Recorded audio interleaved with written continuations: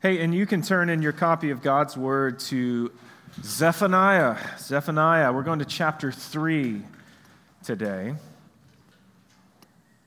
And man, I've really enjoyed Zephaniah, just in my own personal study. It's probably not a book that you've spent a lot of time with, and I am no different in that. I've read Zephaniah before. I've never really studied it and dug into it deeply, and I've really enjoyed doing that over these last couple of weeks. And it's of all the books we've looked at thus far in the study of the Minor Prophets, it's the one I wish that we could spend a lot more time with.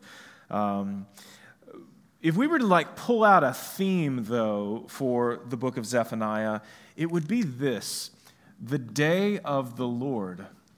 The day of the Lord. This is not new language to us. This is language we also saw in the book of Amos. Amos talked a lot about the day of the Lord, but it is a central theme for Zephaniah. And we're going to talk about it today and just kind of ask the question, what is the day of the Lord? And just to give us kind of a working definition for this, I think in short, it's not just one day. It's not just one particular day that we see in the Scripture. Instead, the day of the Lord is a term that's used throughout the Bible to describe an event in which there is a significant, obvious display of God's power. A significant or obvious display of God's power. Some would describe it as a time in which God intervenes in history to accomplish His will. I don't really love that definition of the day of the Lord, because it implies that God is removed from history, or that God is not kind of present in the day-to-day, which I don't think is true. I think God is deeply present in the here and now, and that He's constantly intervening in our lives and inserting Himself into our lives. The day of the Lord, though, is a day on which God facilitates or accomplishes some sort of divine action. And as I said, there's not just one day of the Lord. There are many days of the Lord in the Scriptures, if we're sort of working off of that definition. There are many days of the Lord. In a sense, you could say that creation is a day of the Lord. It's a day in which His power is on display, He has accomplished something significant that only He can do. And even though the Scripture wouldn't refer to creation as the day of the Lord, kind of working off of that basic definition of being a significant display of God's power, we could look at it as that. But it's important for us to understand that days of the Lord are really never neutral events in Scripture. They're never neutral events. They typically have both positive and negative connotations, as we'll see in just a second. So let's talk a little bit about timeline here. So we saw that in, this would have been in 722, Israel was destroyed by Assyria, right? They were exiled, they were carried away. The prophet Micah, as we talked about in our last book, the prophet Micah saw that happen. We've now fast-forwarded about 100 years to 620 BC, to the time of Zephaniah, and Zephaniah is prophesying about this day of the Lord to come. And I think a part of this day of the Lord that he's talking about actually comes several decades later, somewhere around 586 BC, and that is when Judah is conquered by Babylon. 586 AD, and that date's a little bit of a guess. It's kind of hard to date these exiles because it's not like the exile happened on October 1st of 586, right? There are probably waves of exile that take place, several kind of mass deportations that happen. And so that's just kind of a guess, but there's probably a 10, 15-year period in which people are being exiled. So that just gives us a little bit of a sense of timeline here. If we're talking about the exile begins somewhere around 722 with the northern kingdom of Israel, all the way to 586 with Judah being captured by Babylon. Babylon also is not something that we've never heard of before in the pages of Scripture. It's not like Babylon is some new empire that has suddenly arisen to power. We actually first hear about Babylon in the pages of Scripture all the way back in Genesis 11, except it's not called Babylon there in your Bible. It's actually called by its Hebrew name, which is Babel or Babel. And if you remember the story of Babel, right, they're building the city, aren't they? They're building the city, and they have this great idea that they're going to take their brick-making ability and parlay that into the largest tower that they can possibly think of, which is, in their mind, a tower that just goes all the way into the heavens, right? In their mind, like God is up there somewhere in the heavens, and we're gonna build all the way up there, and once we get up there, we're gonna be like God, right? We're gonna ascend to that place. And so their mindset is something to the effect of that it's God's position. It's like his location that makes him God.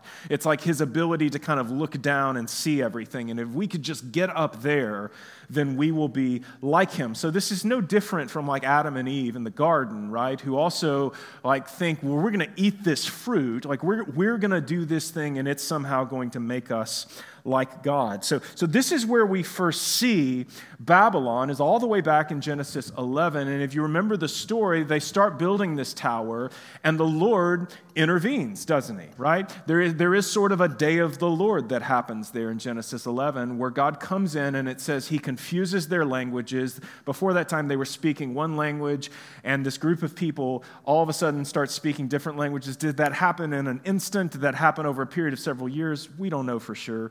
But we know their languages become confused, and they ultimately abandon the building of this tower. But Dr. Tim Mackie says that Babylon, from that point forward, kind of becomes an archetype or a metaphor for empires in the Bible. And the next significant empire that we see in the book of Genesis is Egypt. Right? We first see it with Joseph in Egypt. We talked about Joseph a few weeks ago.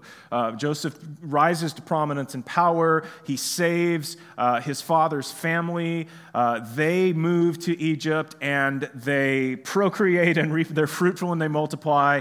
And within a very short amount of time, there are just thousands upon thousands of Hebrews living in Egypt, to the point where the Egyptian monarchy becomes concerned that these people are so numerous, they're going to rise up and rebel, and they're going to take over our country.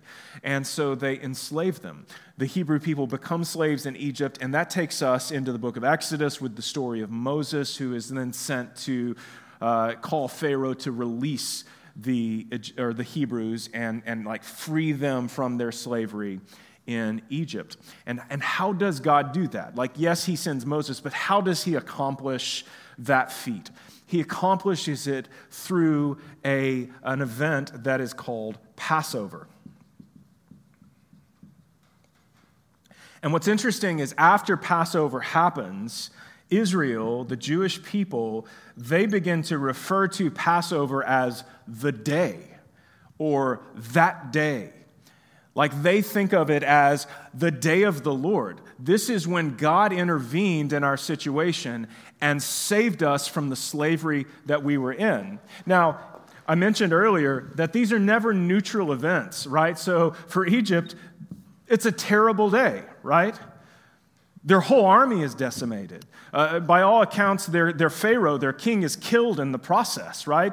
All of the firstborn children and animals in the land are dead. They've gone through this season of plagues that had to have been horrendous. Like this is bad news for Egypt. For Israel, however, it's a wonderful day, right? They are saved, they're freed from their slavery, they're ultimately given a new land and become their own distinct people, where they continue to flourish and multiply. So the day of the Lord, not just one day, not just one event.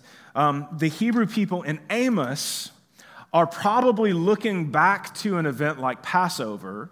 And if you recall in Amos's book, the people are going, oh, we would love for the day of the Lord to come again. And Amos goes, you guys don't know what you're talking about. You're thinking of this where God rescued you and saved you, but don't you realize if the day of the Lord happens now, you're going to be the Egypt in this equation, right? Because of your sin, because in Amos, because of the ways that you've crushed and oppressed the poor. Like that's the consistent thing. But it's because you haven't loved your neighbor as yourself, because you have not embodied the great commandment, the Shema. You haven't embodied the law of God. You've turned away from the Lord and you've pursued your own path. And so as a result, guys, if the day of the Lord occurs, which it ultimately does for the people that Amos was speaking to, for the northern kingdom of Israel, it happens. And it's not a good day for them, right? It is a good day for Assyria, though, right? They capture some land, they take over a whole people group, they gain more wealth for themselves. But then what happens, right? Assyria is ultimately overtaken by Babylon. Great day for Babylon, bad day for Assyria. So these days are never neutral, and we can't look at all of these events and call them all the day of the Lord. We're really looking for kind of like supernatural action on the part of God in these moments. So this is sort of the timeline that we're thinking of as we get into today's text. And a question we might ask is like, why do some people have a good day of the Lord, and why do other people have a bad day of the Lord? And we might be inclined to say something like, well, God blesses good people and he curses bad people. But that doesn't really make sense, because the case that Scripture consistently makes is that no one's really good. Like, no one's really worthy of God blessing them. Like, was Israel good when they were in Egypt? And that's why God sent Moses and he accomplished this incredible feat with Passover in order to save them? Is it because they were good people? Well, no. They certainly weren't sinless, and they proved that just as soon as they got out into the desert, right? They turned their backs on the Lord. They started worshiping other gods. It happened almost instantaneously. Was Babylon or Assyria good? No, that's not what's going on. So there's much more to that question, or the answer to that question, than a simple like good prevails and evil perishes. On another hand, it can also seem like maybe God just chooses, right? That God just chooses who he wants to bless and who he wants to punish. I mean, he is sovereign after all. He can do whatever he wants. And so he does seem to just choose Israel to be his people. But that answer is still a tad bit too simplistic. We don't get the sense in Scripture that God is just like arbitrarily choosing or not choosing things based on whatever side of the bed he happened to wake up on that day, that there's more to it than that. And I think chapter 1 of Zephaniah actually gave us a clue here. In verse 4 of chapter 1, God says through Zephaniah, this message of doom, I will stretch out my hand against Judah and against all the inhabitants of Jerusalem. And then he tells us why in the verses that come after that. He tells us that it's because of the worship of false gods, and he's going to cut off the false priests and those who are engaged in religious syncretism like we talked about last week. But then we get down to verse 6, and he gives us sort of a summation statement, and it's this: those who have turned back from following the Lord, who do not seek the Lord or inquire of him. He said that those are the people he's going to cut off from the land. Like that group of people who have turned their back on God, who don't seek the Lord, who don't inquire of the Lord. And I really think that that's at the root of all of this. It's not sinlessness that God is necessarily looking for. He knows that people can't do that on their own. Right? Even in the law of Moses, the law that the Hebrew people lived under for so long, like the critical annual event was known as the Day of Atonement, which was the day where animals would be sacrificed to pay for the sin of all the people. They were incapable, no matter how much they sought the Lord, no matter how much they tried, they were incapable of living up to the standard of the law. So God's not necessarily looking for perfection or sinlessness here. He's looking for faithfulness. He's looking for faithfulness. They have turned their back on me. They don't seek me. They don't inquire of me. They've abandoned relationship with me. It's not that they aren't doing God's will. It's like they don't even want to know God so that they can do his will. Everything here does seem to hinge on Israel's relationship to God and to what extent they are seeking the Lord. There are times when they are seeking the Lord and he blesses them and prospers them because they're trying to be obedient to him. And such is the case, I think, in a season like Passover or them taking the land of Canaan. There are other times, though, where God raises up other nations over them because they have abandoned the Lord. It's not because Babylon or Assyria are good or because God wants to bless those nations. It's because his chosen people have elected to turn their back on him and to not be faithful to him. So now with all of that in mind, I want to look at today's text. Chapter 1 of Zephaniah is that prophecy of the coming day of the Lord. Chapter 2 also echoes a lot of what we saw in Amos, because if you remember the first part of Amos, he describes all the other nations that are going to be affected by the day of the Lord. Chapter 2 of Amos is very similar in that regard. He mentions all of these other nations that are going to suffer as a part of this. But then chapter 3 does that thing that we've talked about before, that all these other prophets have done, where they issue these warnings of doom, and then they turn and say, but everything's going to be okay. So look with me, verse 9 of chapter 3.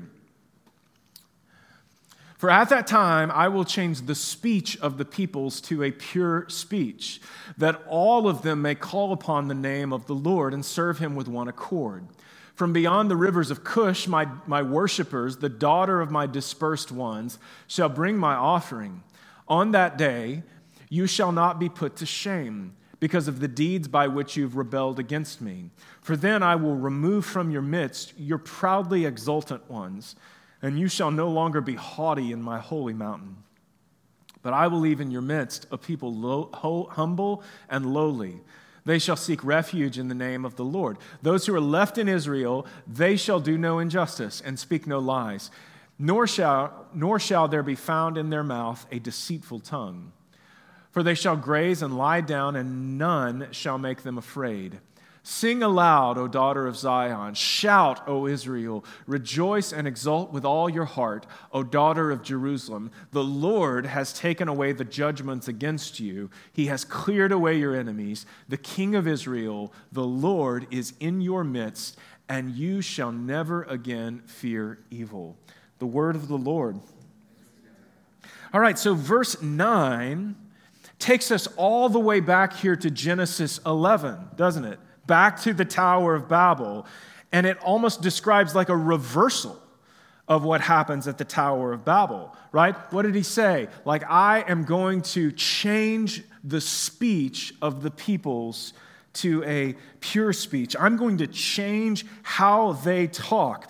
But notice, this isn't God simply saying, I'm going to make them all speak the same human language again. No, the thing in view here is really like the content of their speech. What are they talking about? What's coming out of their lips? This pure speech is speech that calls upon the name of the Lord, that all of them may call upon the name of the Lord and serve him with one accord in unity.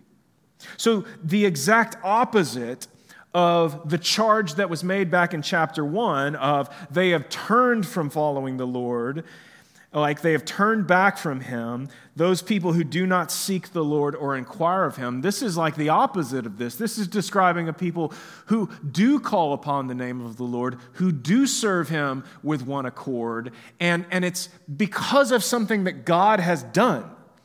I will do this. I will change their speech, and I will make them this kind of people. This is a people who are inquiring of God, who are calling upon him. Look at verse 11.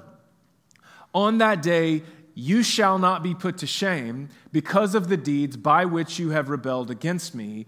For then I will remove from your midst your proudly exultant ones, and you shall no longer be haughty in my holy mountain. But I will leave in your midst a people humble and lowly, and they shall seek refuge in the name of the Lord. Those who are left in Israel, they shall do no injustice and speak no lies. Nor shall there be found in their mouth a deceitful tongue, for they shall graze and lie down, and none shall make them afraid. That sounds amazing. That sounds like a life anybody would want. Notice this is not describing a people who are sinless, but who have nonetheless been purified. Like they have been, in a sense, sanctified. They've been justified. These are people who have rebelled against the Lord, but who will not be put to shame because of their deeds. Instead, the proudly exultant ones, which I take to mean like the hard-hearted, shameless, stubborn ones who refuse to acknowledge the Lord no matter what, will simply be removed from the mix, according to Zephaniah. They will be taken away. And what will be left is a people who are lowly and humble and who find their strength and their safety in the name of the Lord. This is the picture that Zephaniah is painting. Look at verse 14. Sing aloud, O daughter of Zion. Shout, O Israel. Rejoice and exult with all your heart, O daughter of Jerusalem. The Lord has taken away the judgments against you. He has cleared away your enemies. The King of Israel, the Lord, not a human king, notice. The King of Israel, the Lord, Yahweh, is in your midst. You shall never again fear evil. So the result of all of this is worship to God. And why wouldn't you if you should be shamed and punished, but God has instead refrained from those things? Like if you are guilty and you should receive a sentence for your guilt, but instead it's been taken away, like that should naturally result in joy and like worship to the one who's accomplished that thing on your behalf. But it isn't simply that God has like chosen to offer some leniency for your sin. Instead, verse 15, the Lord has taken these judgments away. He's taken away the judgments against you. The verdicts that had been levied against your sin are being fully expunged. So the natural response, I think, of a person who experiences something like this is joy, gratitude, thankfulness, and worship to the one who has facilitated this absolution. It produces the pure speech of a people who call on the name of the Lord. Turn with me real quick over to Isaiah. Isaiah chapter 6, probably the most famous passage in Isaiah. Isaiah 6, this is not going to be on the screen. Isaiah was writing about 100 years before Zephaniah. He would have been a contemporary of Micah. And this is his famous vision in chapter 6 where he famously says, "Here I am, send me." If you grew up in a Baptist church, this is the text you use for a sermon on missions. But we're going to look at another part of that passage that gets overlooked a little bit. So what happens here in chapter 6 is Isaiah has this vision of the throne room of God. He kind of sees himself in the throne room of God. And all the angels are bowing down before the Lord, singing, "Holy, holy, holy." And then in verse 5, Isaiah says, "Woe is me, for I am lost, for I am a man of unclean lips, and I dwell in the midst of a people of unclean lips. For my eyes have seen the King, the Lord of hosts." So the word that gets translated lips there, "I'm a man of unclean lips in the midst of a people of unclean lips," is the exact same Hebrew word that gets translated as speech in Zephaniah. When God says, "I will give them a pure speech," Isaiah says, "I don't have pure speech. I have unclean speech." And so in encountering the presence of God, he immediately becomes deeply aware of not only his own sin, but also like the fact that he just swims in a sea of sinfulness, in a sea of sinful people. Now remember in Zephaniah, this unclean speech he's not like talking about like cussing or dirty jokes or that kind of thing. Certainly the scripture doesn't like commend that kind of thing to us. That's just not what we're talking about here. It's a mouth that doesn't call upon the Lord, like that doesn't acknowledge the Lord, doesn't inquire of the Lord. So Isaiah, one of the greatest and most faithful prophets in the scripture, encounters God and says, "Woe is me." The Hebrew there is oy vey, which in Yiddish is just oy vey. Woe is me. Right? When encountering a holy God, I don't call upon the Lord. I am a man of unclean lips. I don't acknowledge the Lord, right? I don't inquire of the Lord. So even Isaiah is guilty here. But then what happens? Verse 6, then one of the seraphim, that's one of the angels, one of the seraphim flew to me, having in his hand a burning coal that he had taken with tongs from the altar, and he touched my mouth and said, "Behold, this has touched your lips, your guilt is taken away, and your sin atoned for." So it isn't that Isaiah is like suddenly rendered a sinless person in the presence of God. Instead, the guilt that he has for his own sin is removed. It's removed because his sin has been atoned for. It's been paid for. His debt has been settled. So much Old Testament prophecy has both immediate connotations as well as like future connotations. And that's exactly what we're seeing here in Zephaniah as well. Like Zephaniah 1, in talking about the day, that day, the day of the Lord, is in many ways talking about an immediate connotation in which you guys are going to be conquered by Babylon, and Jerusalem's going to be destroyed, and the temple is going to be destroyed, and it is not going to be a good day.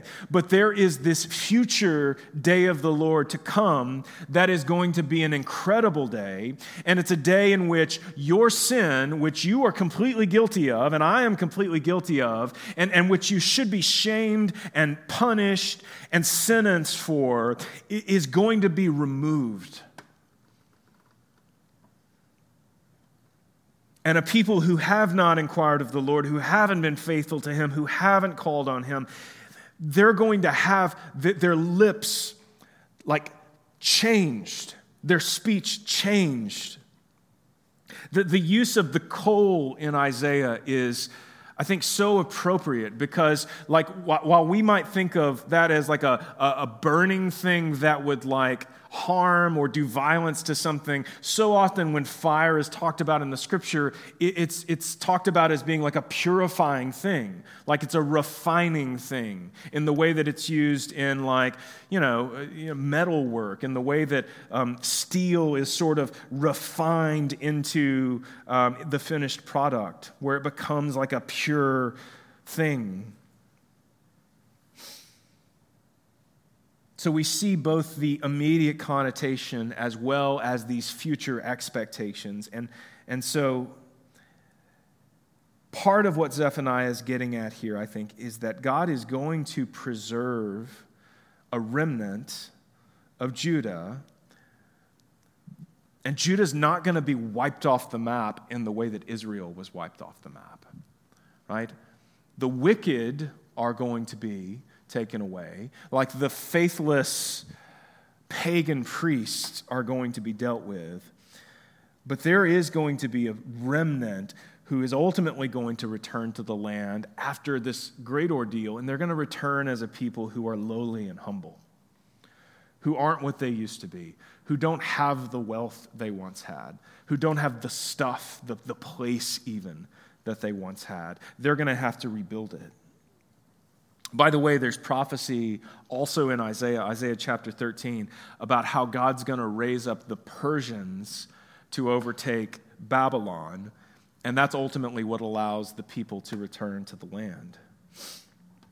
But the future expectation here is not just that a people could come back to this one place, but instead that there is going to be this future day of the Lord that will produce a people of God whose guilt has been taken away and who are rendered sinless and fearless as a result.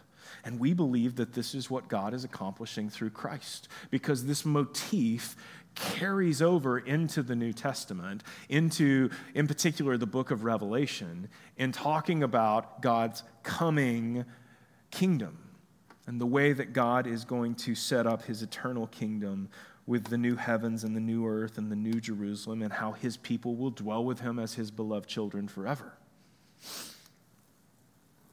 And are there any of us who, if we stood before the Lord, would not also say, oy vey, right?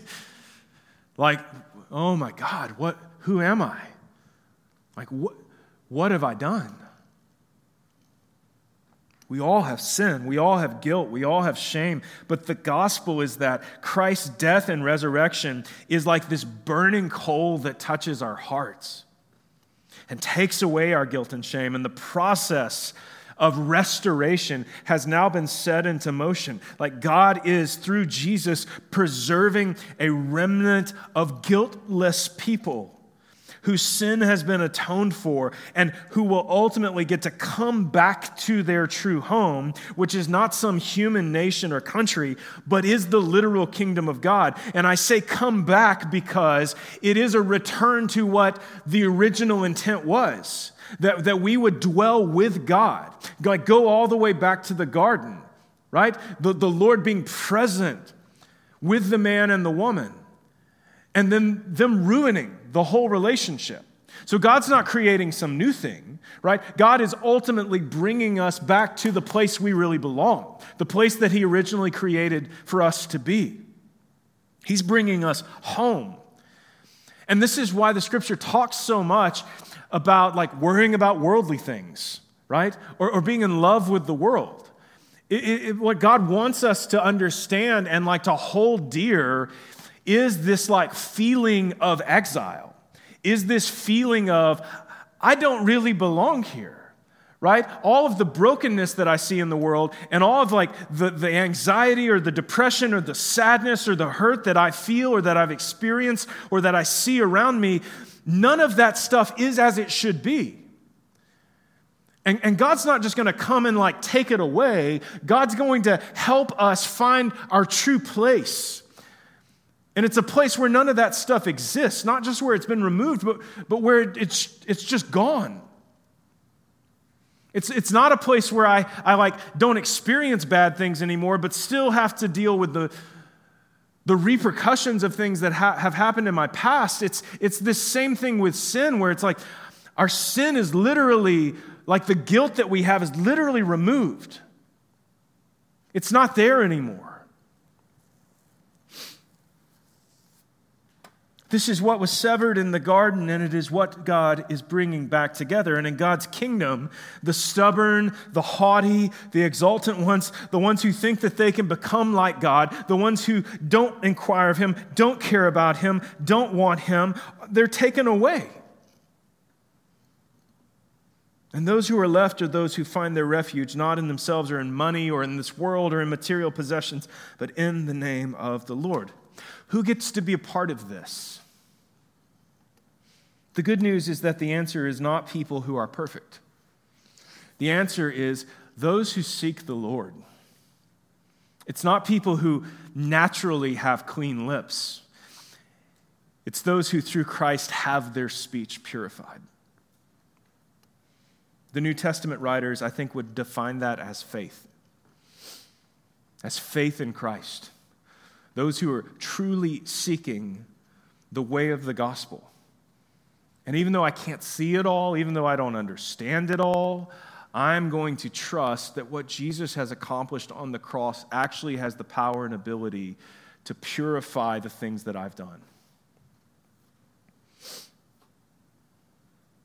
People who aren't seeking to save themselves, but those who are faithfully looking to the Lord to save them. Let me close with verse 14 and 15. This picture is a picture of worship. Like that if we truly understand what Christ has done for us, like the restoration that he has set in motion, then it should start to produce all of this fruit within us. We may not see it perfectly, but what should happen is that these things start to become more present and prevalent in our lives. Joy, fearlessness, less worry, less anxiety.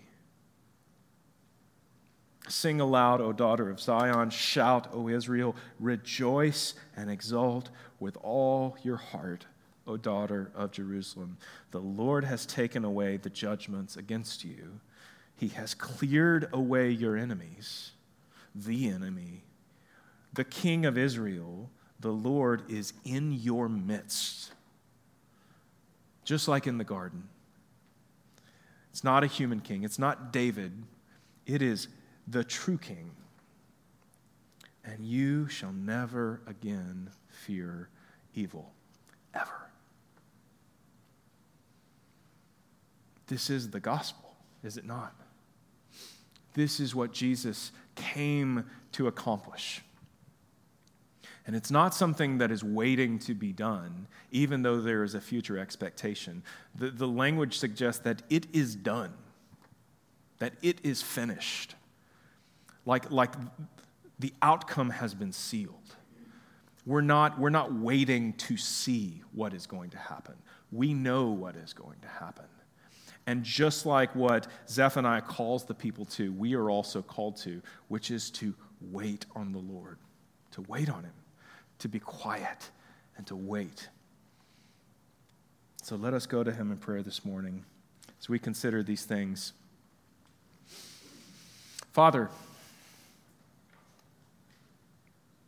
I pray that this morning as we read your Holy Scripture that you would write on our hearts the truths that you would have us imbibe, Father, the things that you would have us take in and hold as true.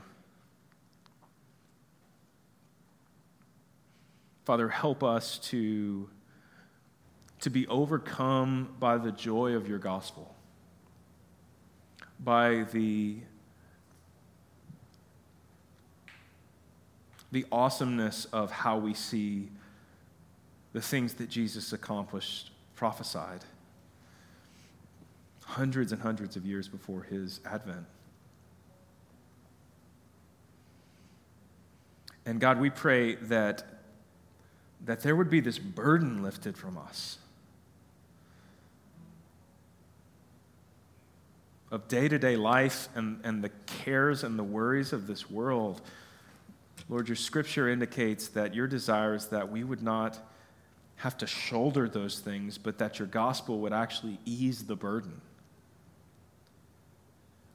so that we could be a people who are fearless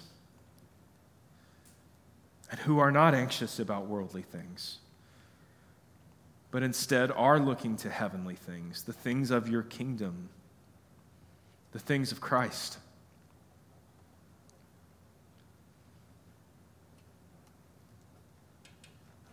Father, write these truths on our hearts and minds. Help us to live them, to walk in them, to abide in them. And may they truly change us. God, help us to be a people who desperately seek you, who desperately inquire of you, who desperately desire faithfulness to you. We thank you for the ways that you forgive us of the guilt that we all have, and how you create within us like new hearts, how you make us new people who are purified of those things, who are free from the debt that we owed because our sin has been atoned for. Thank you, Lord. It's in your name. Amen.